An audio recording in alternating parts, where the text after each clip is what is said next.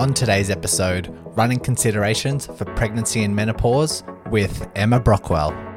Welcome to the Run Smarter podcast, the podcast helping you overcome your current and future running injuries by educating and transforming you into a healthier, stronger, smarter runner.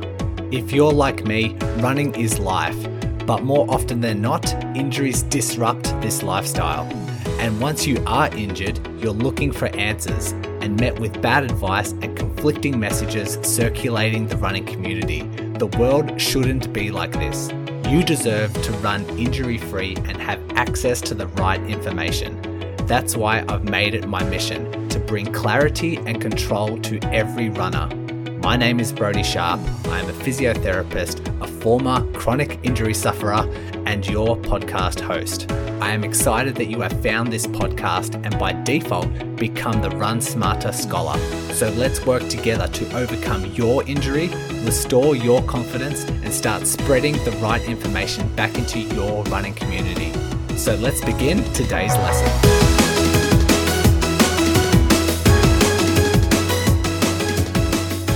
I am really excited to bring you Emma today. This is usually the point where I give a bit of an intro, but we actually did a Facebook Live with Emma a couple of weeks ago, and we did it live within the patron Facebook group, and it was good for the patrons just to see Emma, see her in action, and so I gave my brief introduction to Emma during the actual Facebook Live, so we'll play that in a second. But I remember I got off this interview with Emma and straight afterwards I told my girlfriend, I didn't know I'd love talking about pregnancy and menopause so much. Emma's pretty much like on the same path I am when it comes to having a passion, treating runners, educating runners, and introducing or bringing awareness to a lot of these common misconceptions that people hear. It's exactly the same that she's on, and it's just related to pregnancy and the misconceptions alongside that. So I hope you enjoy. I was excited that I actually got the Facebook Live to work because I'm trying to organize my last interview Facebook Live in the Patreon group didn't go so well, just me trying to learn new technology, but it went off without a hitch, and I was very excited and very happy with how the whole thing turned out. Also, just stay to the very end because I've got some amendments to make or some additional information that Emma wanted me to do post-edit once we did the recording. She's like, oh, don't forget to include this. So stay to the end and I'll update you on a bit more info. Let's dive into the Facebook Live recording now with Emma Brockwell. Welcome to the podcast. Thanks for joining us today. Thank you so much for having me. Yeah, I usually do like my, when I introduce you or kind of like your bio, I usually do it in the intro later, but since we're doing this on a Facebook Live, I'll just do it now if that's okay. Cool, yeah, go for it. Okay, so Emma is a women's health physiotherapist. She specializes in postnatal rehab.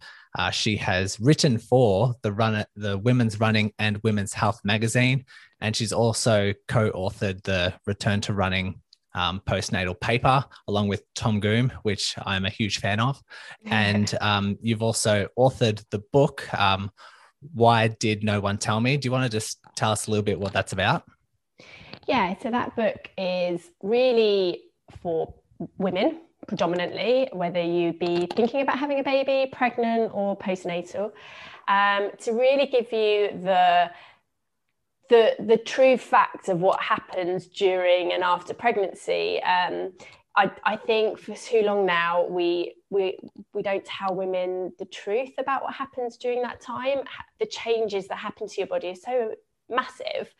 And we all know a little bit of what happens, but this gives you a really good idea, particularly around your pelvic health as to what to expect, but also how to protect your body. Because in physio, we want to prevent issues happening. And so I hope women read it before they experience any pelvic floor dysfunction, for example. But if they don't, it also gives you ideas on how to manage those symptoms and hopefully resolve them as well. So I hope it's a book for every woman at some stage if they choose to have a baby at some stage in their life.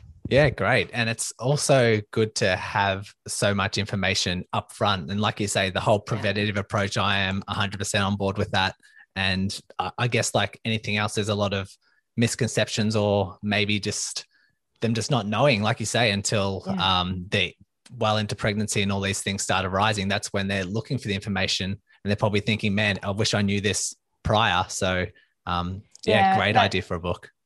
I mean, I think if you were to Google a lot of this stuff at the moment, there's so much conflicting information, and I wanted to create something that was evidence-based, informed women but didn't scare them. So it's not a scary read, but it's a real read. And in my clinic, I can't tell you how many times I've heard the phrase, why did no one tell me? Why did just no one tell me that I might meet urine during or after pregnancy? So if you know, it's less of a surprise. You can then have control on the situation, and then you can also know who can help you, because a lot of women go to their GPs, unfortunately, and are told, well, you know what, that's just because you've had a baby. That's part of being a woman. And just so to make it clear, if you have experienced any pelvic floor dysfunction, it's really common, but it's definitely not normal, and it's definitely treatable. So hopefully this book just helps really embed those messages. Yeah, and hopefully you can dive into some of those topics today. But before we get into specifics, do you just want to maybe continue with the introduction and just let people know how your career has progressed to where it is today around women's health?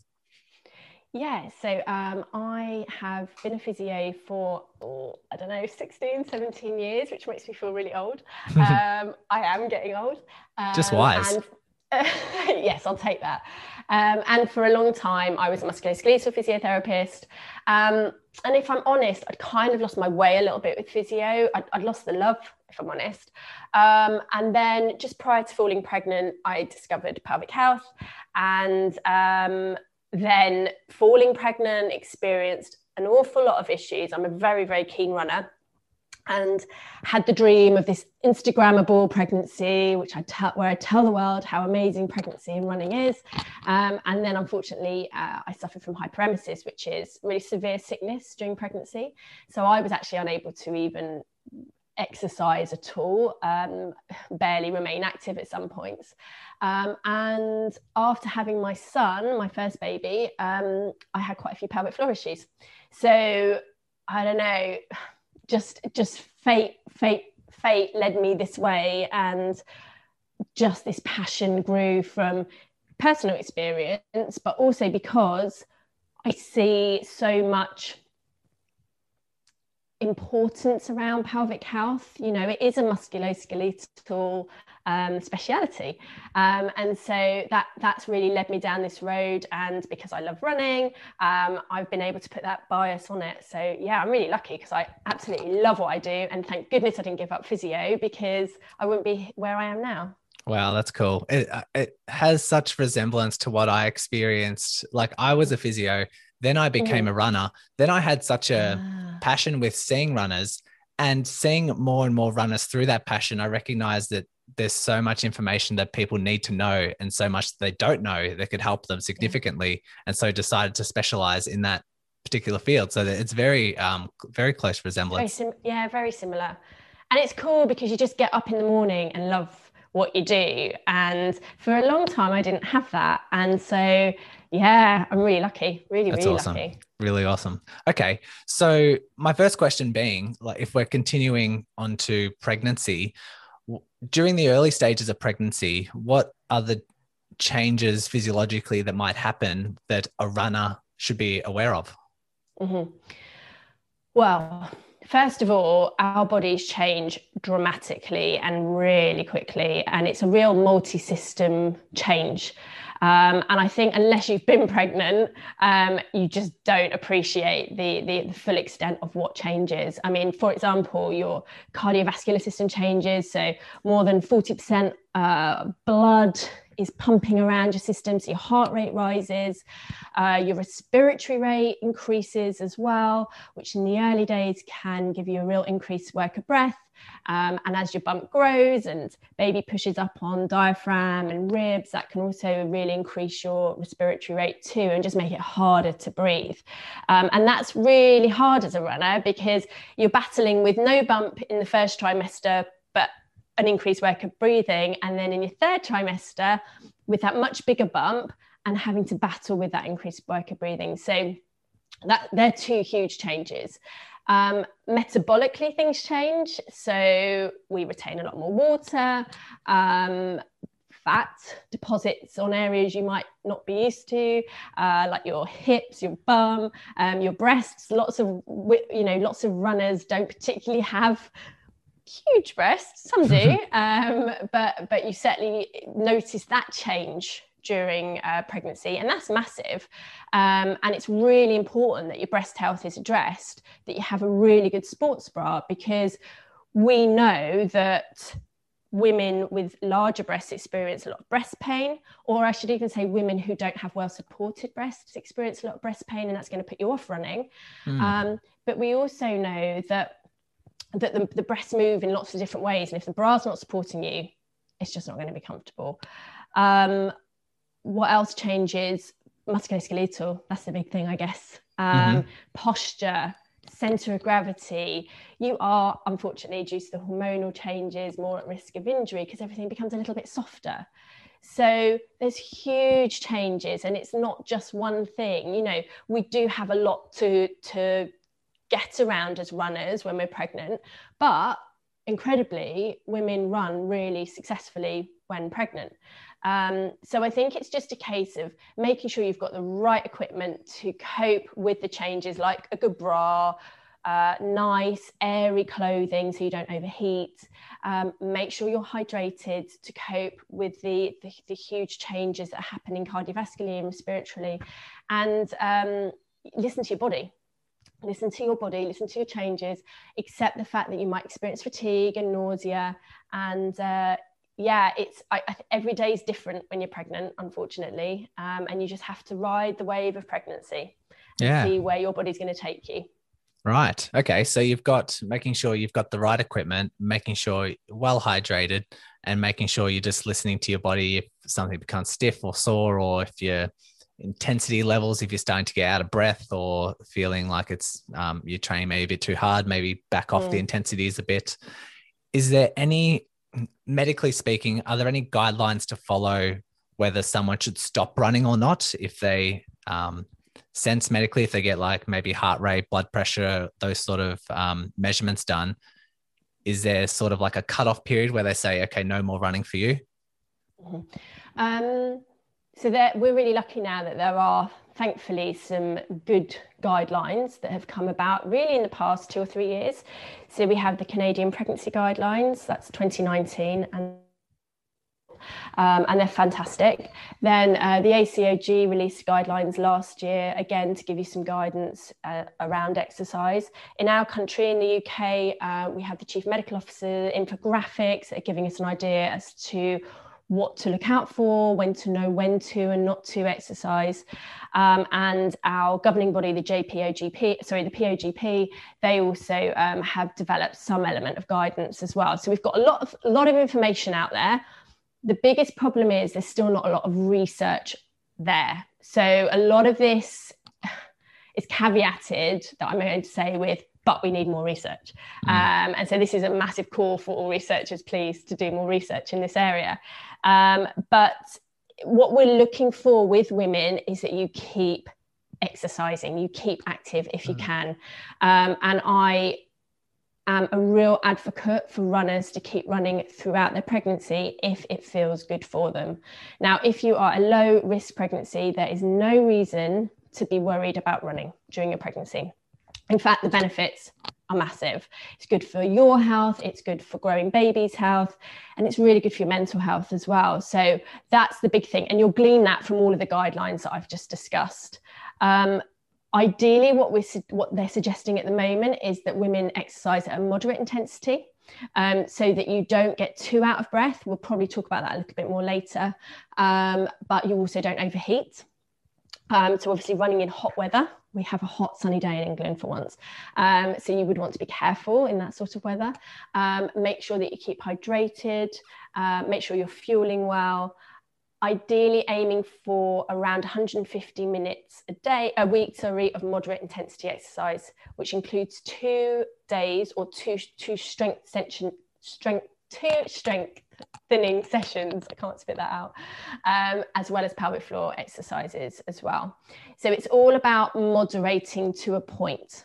Now that becomes more complex if you're an elite runner, because elite runners don't want to pull back on their intensity. But the research we have at the moment, we don't have the research for the elite runners. We just don't have it. We know that you can run up to about 85% of your capacity or intensity. We don't know what happens beyond that. And so we have to say, as a clinician, go with guidance. But my gut feel is if we have more research around that, I think elite runners are made a little differently and can cope with a little more. But you'd really need to speak to your medical team and your running coach and explore that on an individual basis.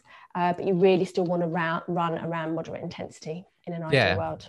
It's good to know, because a lot of people might get quite fearful when, I think a lot of pregnant women know that their joints become more lax, and like they get told based on certain hormones, the body's starting to prepare to stretch out. And so ligaments, tendons, everything is more susceptible. And like you say, things become a bit softer, and people might be too fearful in the other or scared to go for a run and think they're going to get injured, where if we're listening to the body and we're just taking that moderate intensity, like you suggest, and maybe if you're just listening to your body, it's going to tell you to start taking time off those high intensity sessions anyway. So that's probably a good guidance anyway. Definitely. And they're probably, as long as, like you say, you're encouraging them just to keep at that moderate intensity, you're still reaping all the benefits of exercise during pregnancy. And it's kind of reassuring for them, rather than just thinking that everything's really loose and really lax and they're going to fall to pieces as soon as they continue to run. Yeah, absolutely. I mean, of course, the guidelines do inform women and clinicians and coaches around the women that should be more careful around exercise and running. So there are some contraindications. For example, if you have uncontrolled diabetes type 1 or preeclampsia or an incompetent cervix, then you may have to really modify what exercise you're doing, possibly even consider whether exercise is possible. But that would be a real, a team approach to discuss how things work for you. Then you have your relative contraindications, where malnutrition, recurrent pregnancy losses. Again, we all need to be working as a team to try and keep you as active as possible, but perhaps modify and say, look, high impact definitely isn't for you, but perhaps we can find something that is for you. And then the guidelines are really good in letting you know when you should stop. So if you're listening to your body and you start feeling dizzy or headachy or unwell, that's a real sign that time is now to change up what you're doing. And of course, vaginal bleeding as well would be another warning sign to change things up. But there's beautiful tables listed in all these guidelines. There's much more to them than I can remember off the top of my head. But there is guidance out there. And I think if you speak to a healthcare professional who is unsure, because there are unfortunately some people who are still unsure, have a look at the guidelines, download them, take them over to them, and you can sit and discuss them. That's what they're there for. So don't take it no as an answer when it comes to exercise, because I think there's a lot of ways we can explore women still exercising, and it's really important that we do so. In fact, I should just add that I've recently done a research project with Gráinne Donnelly and Dr. Izzy Moore. Oh, cool. You see, I heard you talk about Izzy the other day, actually, on your podcast. And she's amazing. She's really embraced Gráinne, who wrote the postnatal return to run guidelines for me and Tom. She's really embraced our passion for this. And we carried out a survey for women. I think we surveyed about 900 women. And we found one of the key factors for women not returning to running postnatally was fear of movement, vaginal heaviness, and not continuing to run in pregnancy. So if we can keep you running, you're more likely to run postnatally. Mm-hmm. And there's very, very good, strong evidence to suggest that we should be keeping you active and possibly running if all the boxes are ticked. Great. Melissa is just quickly chiming in here to let you scholars know I have just updated my 5-day injury prevention challenge. This is 1 email per day for 5 days, learning new concepts and diving into the science on how you can reduce your risk of injury. The sign up link is in the show notes, so fill in your details and I'll be waiting for you in email number 1 tomorrow. One of our patrons, and she has a question. She asks, is paying attention to your heart rate and maybe keeping to a certain low heart rate during pregnancy, is that like a safe approach to work out a good running intensity? Yeah. Hi, Melissa.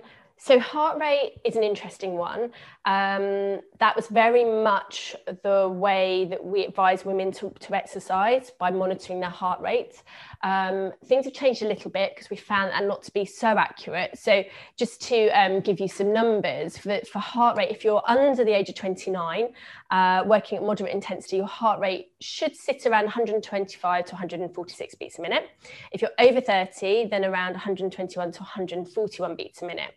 Now, you can still use that very much, but what we tend to recommend now off the back of the evidence is carry out the talk test.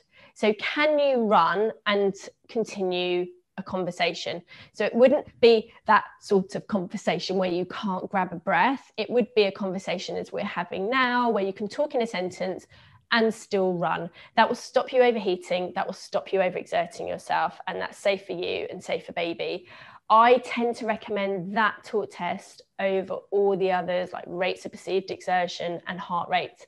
Saying that, if you're an elite runner, I know, or a very good runner, I know people like the heart rates, and I don't see the harm in doing both, but I definitely think the talk test is the most evidence-based test that we have at the moment. So I'd go by that more. Okay. Yeah. Good to know. And so the talk test, if they're running and like complying with this talk test, that's still counting as that moderate intensity that you were talking about before? Yeah, exactly that. That's exactly the way you know if you're exercising at moderate intensity. Mm-hmm. Great. 100%. Melissa also asks, during pregnancy, should we be changing our strength and conditioning approach to help with running? And we've mentioned the body becomes softer and increased respiratory rate, increased the diaphragm, maybe as the baby kind of pushes up. Is there another way we should be approaching our strength and conditioning, or should we just continue as is pre-pregnancy to help with the benefits that come along with strength training and running? Yeah, so a contraindication is Olympic lifting. So we want to take out the real heavy lifting. But very much recommended is strength and resistance training. So if you are someone that is already strength training, that's awesome as runners, because most of my runners are not strength training. Mm-hmm. And I do actually find that pregnancy is a really cool time to get women into strength training. So perhaps starting with your body resistance first, band resistance, weights. I'm all for weights. You're about to deliver a baby. You've got to be strong. You've got to be fit, and you're going to be a mum. And straight away, you're going to have a weight that you're lifting. You're going to have car seats. You're going to have buggies. So you've got to have strength, regardless of the running. But there is evidence to show that the stronger you are during the pregnancy, the better your postnatal recovery will be. So yeah, the only thing I would avoid doing is Valsalvering. So any breath holding on your lifting, we have seen with the research that fetal heart rate can be compromised with that. But the numbers in those studies are low, so we need more research around that. But yes, very much, if you're lifting, if you're strengthening, keep doing so, and aim to do that at least twice a week. I advocate normally 3 times a week if possible, because I just think the benefits are massive, especially given how much lengthening some of those muscles are going to go through, around the tummy, around the bottom, everything. If we can keep you stronger, you're just going to have an easier time postnatally for sure, and it's going to help you running during pregnancy. When I used to work in clinics, I used to see a lot of mums or a lot of pregnancies, and we would go through a lot of Pilates as well. And I kept saying the same thing. I'm like, mums need to be so strong. You're going to need to like build up as much strength as you can. For runners, we're talking like, the trunk and the legs, but even just after giving birth, you're going to need really strong upper body, shoulders, arms, because like you say, you're just going to be constantly carrying things, carrying babies, breastfeeding. You need to be super, super strong. And so if someone is already doing their strength training, but they're used to just doing body weight exercises, now they're pregnant and they're like, oh, I need to start lifting heavier weights. Is it okay for them to safely start lifting heavier and heavier as long as they're not holding their breath like you were describing? Yeah, exactly that. Progressive. Think of it as building blocks. You're not going to start lifting, I hope, a 50 kilo when you haven't lifted a weight before. You would start smaller, but build up slowly. Again, listen to your body. If you start feeling faint or dizzy or headachy when you're doing it, that might just be too much. You might have to knock it back down a little bit. But I think it's a no-brainer to get stronger while you're pregnant. So if you've got that in the back of your mind that you might even be interested in it, I'm all for it. I think you should go crazy. I really do. Yeah. Good. Go for it. And I think enough of the listeners would be wise to progress carefully. I think they've listened to enough episodes to know they're not going to just dive into something that they haven't adapted to yet. How about you did mention strength training 2 to 3 times a week, and pelvic floor exercises do need to be a part of that. Do we incorporate that into our strength and conditioning, or how would you like someone who's going through pregnancy to best negotiate that? Yeah, so you can absolutely incorporate it into your strength training. So when you're squatting or lunging or deadlifting, ordinarily on the exertion, you can activate your pelvic floor at the same time. I think it's really important, however, that every day you are putting, I don't know, 3 or 4 minutes aside to really focus on your pelvic floor exercises. Your pelvic floor is like any other muscle.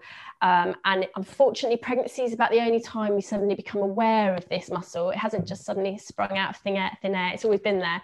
And if we don't use it, it's never going to work as well as it could. What's really important though is you've got to think about contracting the pelvic floor, but also lengthening the pelvic floor as well. Because when you birth, if you birth vaginally, your pelvic floor is going to lengthen. It's not going to contract. That's not what pushes the baby out. That's your uterus. So as your uterus contracts, your pelvic floor is going to lengthen. And a lot of women, quite a lot of runners, end up having a bit of tightness in their pelvic floor. And that's sometimes because of our technique, how you've activated your pelvic floor. You've focused on the contraction, but you've forgotten to let it go. You've forgotten to lengthen. So I do think it's really important that every day you put aside a few minutes to really focus on relaxation and contraction of the pelvic floor, endurance, but also fast activation as well.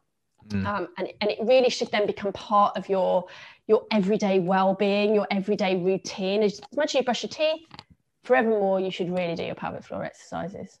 Yeah. And I think if someone doesn't have a lot of awareness around how to correctly activate that, we're not going to talk about it a lot in detail today, but obviously see a women's health physio or someone who specializes in women's health is probably the next best option. Would you agree? 100%. Yeah. Actually, there's a very high proportion of women who aren't doing their pelvic floor exercises correctly, even women who think they are. So yeah, I think especially if you're a runner and you love running, you need to know how to do your pelvic floor exercises correctly. So use someone like myself to help you find that way of doing it. Yeah.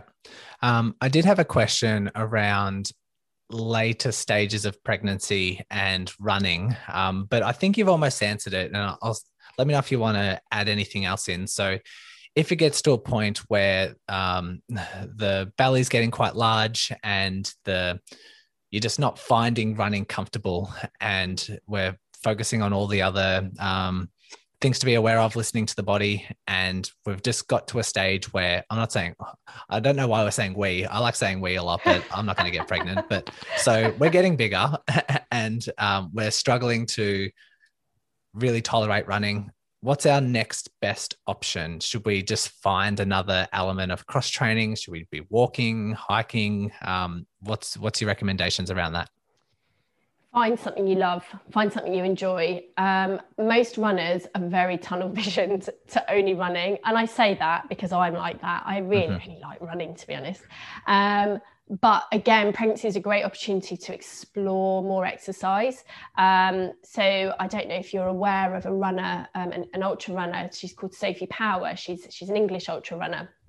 She's a well-known ultra runner because she breastfed during the UTMB and has become a bit of a pelvic floor advocate, really, following her 3 babies.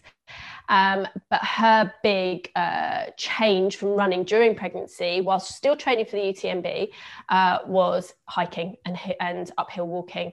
But she was walking faster than I can probably run. I mean, this woman's amazing, but she couldn't run because she had pelvic girdle pain during pregnancy. So she found her passion for walking. Lots of ladies I treat often spin, so long as a bump will allow. Swim. Well, that's been difficult in COVID in our country because everything's been shut down and it's cold. But women now are getting back into swimming, Pilates, yoga. The big thing is keep active. Just because you can't run, don't just say, oh, well, you know what? I'm going to have 10 weeks off. Try not to. Try and keep moving. Try and find something that you enjoy. But yes, if she's uncomfortable now, I'd suggest possibly that's the time to switch over to something a little less impactful. Okay. It's similar to like runners get stuck when they're injured and they can't tolerate low levels of running, but that's all they know. They just love running and that's it. They get very stuck when it comes to their recovery because they've run out of options very quickly. And so I always recommend that you need to have other avenues. You need to perhaps find a bike, find a swim, do some form of cross training at the gym and find something that you love. You might not even know. Like I have some online clients who I've convinced to maybe jump on the bike, maybe do some skipping, and they've actually found a love for it that they didn't know. And so having those different options can be great if, like I say, running becomes uncomfortable, then you've got something to fall back on. And like you said, I think one of the key messages throughout this episode is keep exercising, keep reaping those benefits. And so you'll have a lot of things to fall back on if you lose out on that option. And so absolutely. How about post-pregnancy, return to running? So is there recommended for how much time you should have off after you've given birth? And is there a protocol to return back up to running? So there's not a protocol as such. So I think when we wrote our return to run postnatal guidelines, some interpretation was that no one should ever run until they're at least 12 weeks postnatal. And that wasn't quite our message. Our message, first of all, was that ordinarily, I'll talk for the UK, we'd see our GP and our GP would give us a green light to go to exercise at 6 weeks, anything. You can do whatever you like. And actually, there's very little sense in just doing whatever you like when you haven't possibly done anything for that 6 weeks because you've been waiting for that tick box. So we wanted to explore perhaps how you build up to return to run. And it's like we've been talking, it's all about building blocks. You wouldn't just, ideally, you wouldn't start returning to a run when you haven't run for some time. You build up to it. Again, by listening to your body. So if you have any pelvic floor issues, so that might be urinary incontinence, fecal incontinence, vaginal heaviness, pelvic pain, then your body's telling you, I'm not ready yet. They are signs of injury of your pelvic floor. So you're not ready to run yet, and that's okay. But you do need to get those symptoms assessed and treated. And then once you've done that, hopefully through a pelvic health physio, you can then start exploring your return to run. But in the meantime, you can still do things like strengthen, low impact exercise, walk, things that aren't going to exacerbate those symptoms, because if you run on those symptoms, it's just going to get worse. And, it's not okay that you're running and leaking urine. You shouldn't have to substitute the shorts you love to wear dark leggings and pad up just so that you can still run, when actually you can be treated for it. And most women really can be successfully treated for it. The idea of the guidelines was really to address slowing you down, bounce back to myth. Doesn't exist. No one just suddenly bounces back to where they were.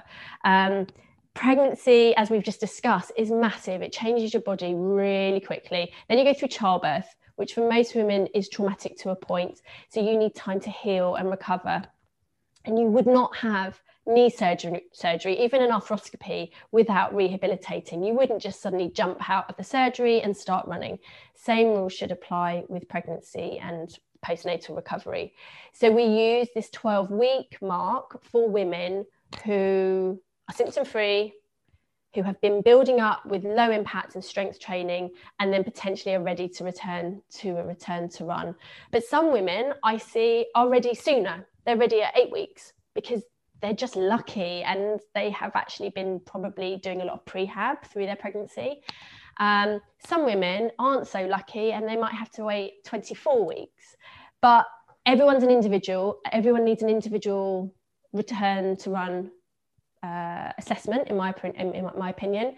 But 12 weeks is a nice ballpark figure to think that's maybe when I'll be looking to get back hitting the track or the road sensibly. Yeah. I think some people can have comfort knowing that these are kind of very similar principles to apply when returning to run from injury, and that people will be well aware of this because of all the other previous episodes I've done on this podcast. But assuming we're not saying pregnancy is like an injury, but it's in terms of the methods that you use and the guidelines that you use, it's very similar. So if you were to have 12 weeks off due to an injury, you wouldn't just jump back straight into running. No, you would make sure that you're staying fit and healthy as you can during those 12 weeks, so that you're maintaining your fitness as much as you can. You're sort of building up strength in other areas as much as you can. Then if you start returning, it is a return to run. So you might want to do your walk runs. You might want to do just like slowly building up continuous stuff, make sure it's low intensity, and then pay attention to symptoms. It's exactly what we do with injury.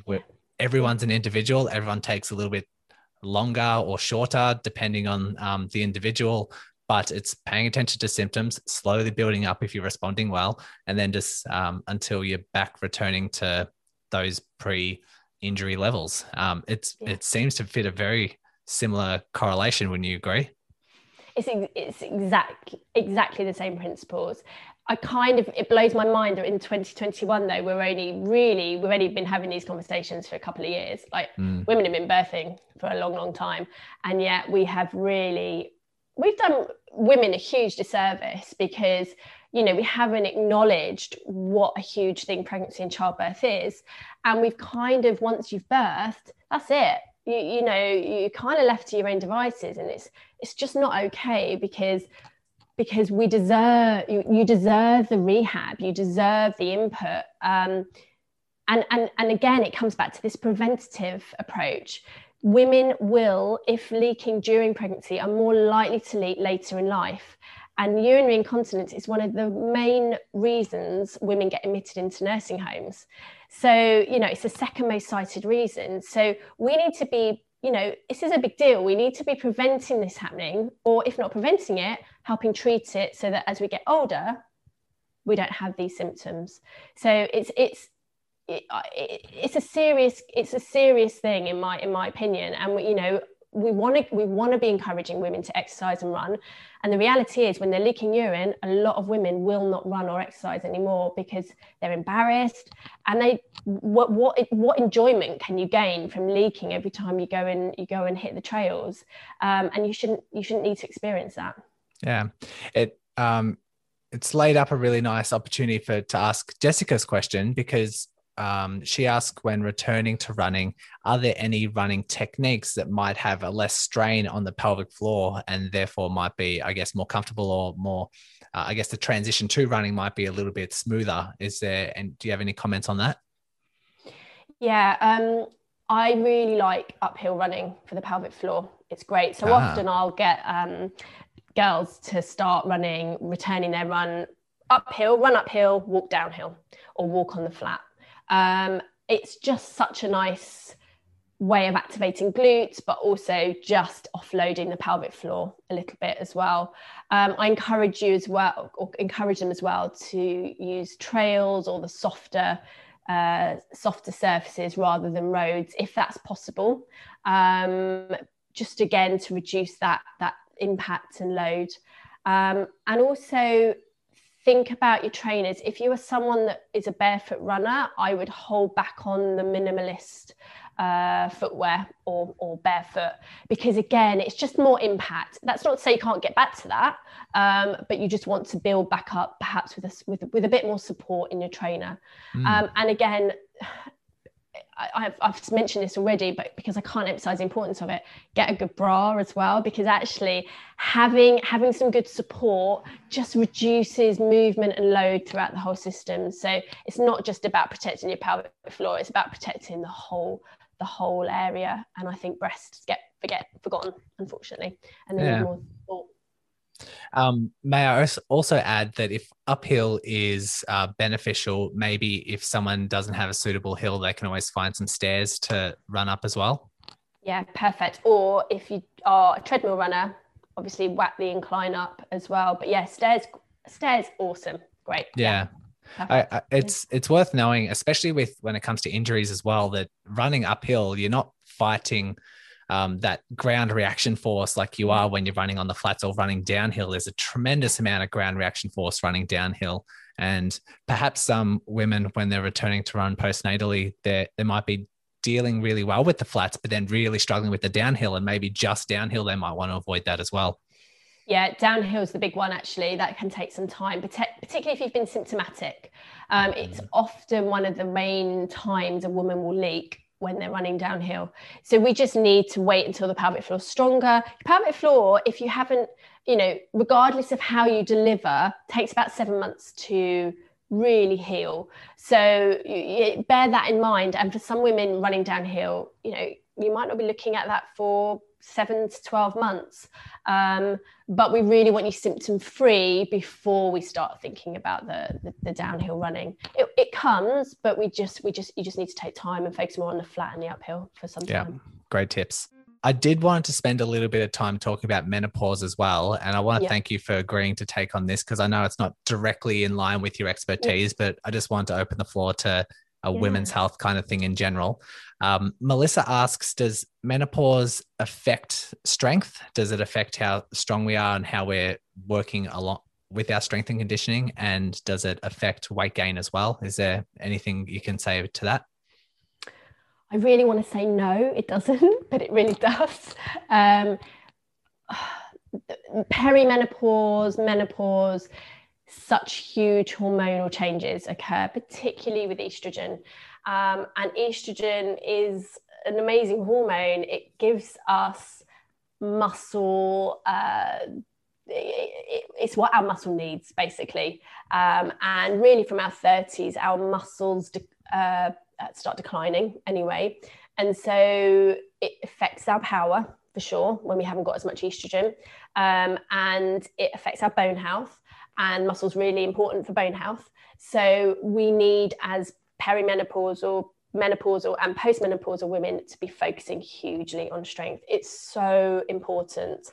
At least 2 to 3 times a week, again, loading the body with weight is fundamental, because yes, unfortunately, it does affect our muscle composition. And it does, unfortunately, affect our metabolic rate as well. So our metabolism slows down. You start noticing that fat deposits more around the middle, which is just horrible for women. It really is. And the thing that's going to help increase your metabolism is more muscle. So, building that muscle is just essential for your bone health, your metabolic health, even your brain, your heart health. It's all so important. And all of those things, when we start losing all these really key hormones like estrogen, we have to think about how we compensate for that, and whether that's through medication like HRT, which is something we can perhaps talk about if we have time.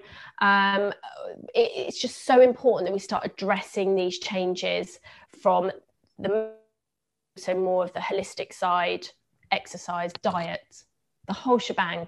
Women's health needs addressing from those perimenopausal years, for sure.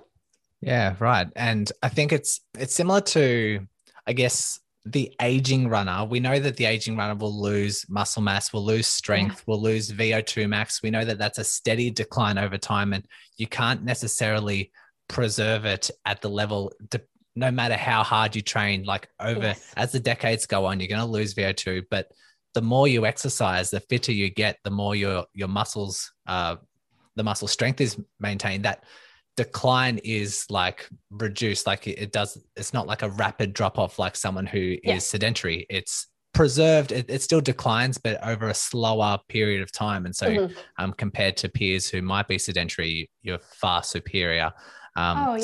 So this would also tie in with Jessica's question, who asked, is it more important to strength train during menopause than not menopause? Or would you say it's quite similar? I think similar. To be perfectly honest with you, I think women and men just need to strength train, and I think it becomes so much more important when we hit the perimenopausal years. But remember, perimenopause can start at 35. So you might have just finished your family and start heading down that perimenopausal route. And perimenopause can last for up to 10 years. So again, sorry to bang the drum, but it's about prevention. The more you act on this now, the less you're going to have to really focus on it or interweave it into your routine. And so I just think, yes, forevermore, particularly once you hit the perimenopausal years, you need to be strength training. It's just fundamental. It really is. And I want to give you more than just a yes, but I just can't see how it's a no-brainer. We have to be strength training. Absolutely, yeah. We really do.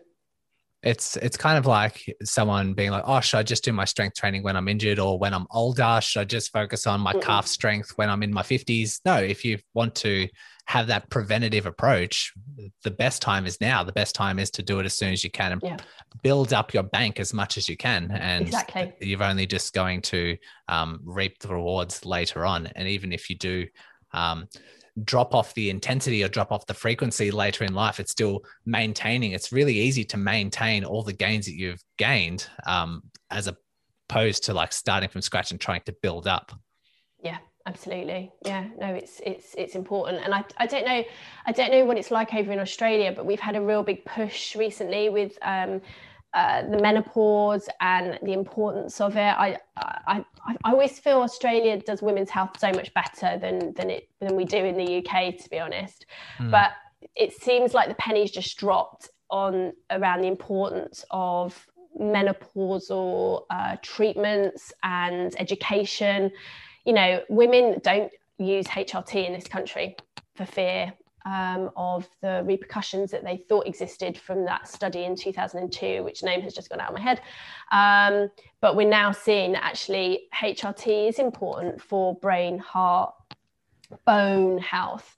And, speaking to a GP that really understands, and I did want to highlight a charity, which you can access in Australia, obviously. It's called the Meno Charity, and it's been set up by an incredible doctor called Dr. Louise Newson.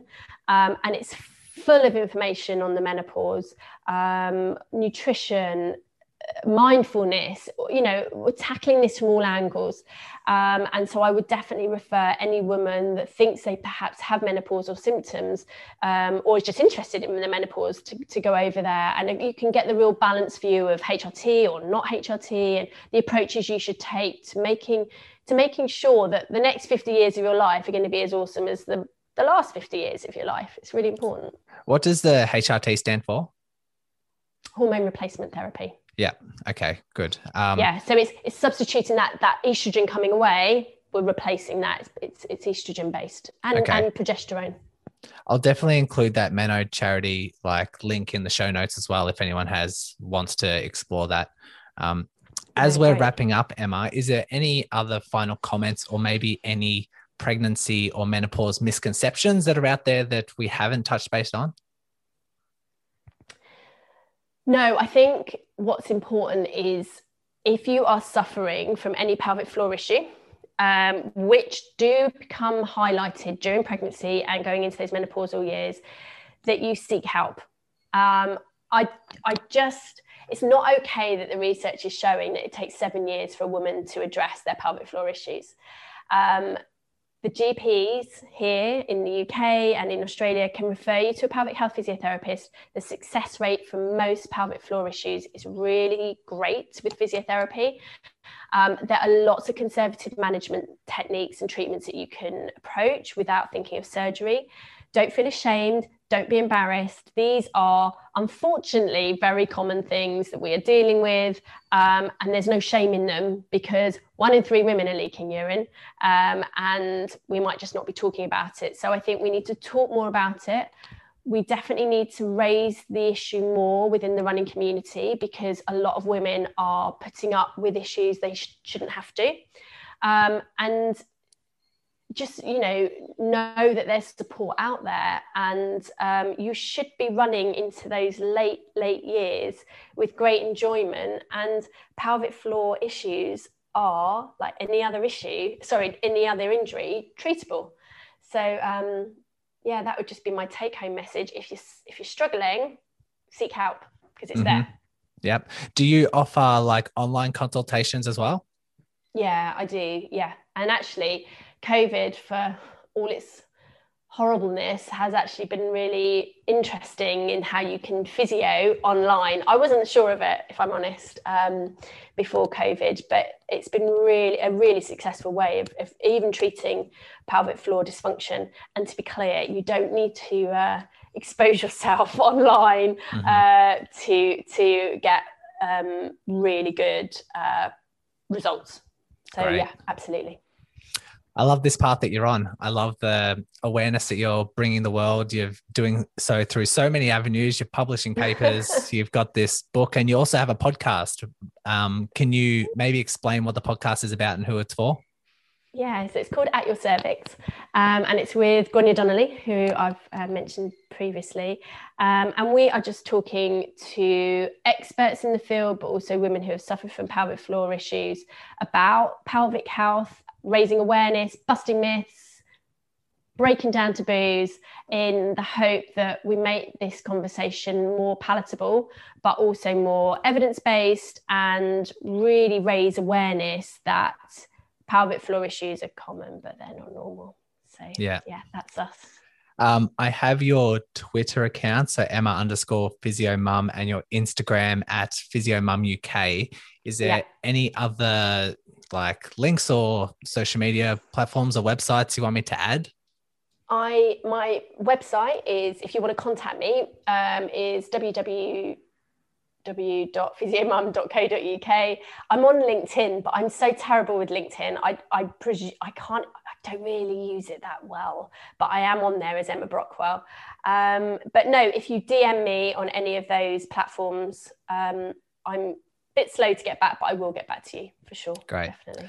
I love talking to people who are pretty much on the same mission I am. They've found this niche that they love and they're so passionate about. They've found a need that's like, this population really need all this awareness. And you can just tell the passion that's coming out of your voice, that you've put yourself on the right mission, on the right purpose. And I'm blessed to talk to you and uncover a lot of these myths today. So thanks for coming on. Oh, thank you. It's been amazing. Okay, so as I said at the intro, just a bit of an update. I received an email from Emma last night at the time of recording. She wanted me to also mention, when she was talking about moderate intensity, she didn't include that actually vigorous intensity can also be considered in low-risk pregnancy. And so when it comes to heart rate, it was being around 147 to 169 if you're under 29 years old. And if you're over 30s, that's the heart rate of around about 142 to 162. And she said that you should still, of course, be able to hold a conversation, but just to let you know, it's not all about that just moderate intensity as she was talking about. It's still safe to do vigorous intensity during low-risk pregnancies. So I appreciate Emma's thoroughness with wanting to get the right information out there. And after our chat, she had a bit more of a think about what she said, and then just sent an email being like, oh, can you just let them know this? And so it was great that she could do that. And so I just amended and included a bit more info today. And now that it's just me, I can do my send-off. So remember, every new insight brings you one step closer to your next running breakthrough. And that concludes another Run Smarter lesson. I hope you walk away from this episode feeling empowered and proud to be a Run Smarter scholar. Because when I think of runners like you who are listening, I think of runners who recognize the power of knowledge, who don't just learn, but implement these lessons, who are done with repeating the same injury cycle over and over again, who want to take an educated, active role in their rehab, who are looking for evidence-based long-term solutions and will not accept problematic quick fixes. And last but not least, who serve a cause bigger than themselves and pass on the right information to other runners who need it. I look forward to bringing you another episode and helping you on your Run Smarter path.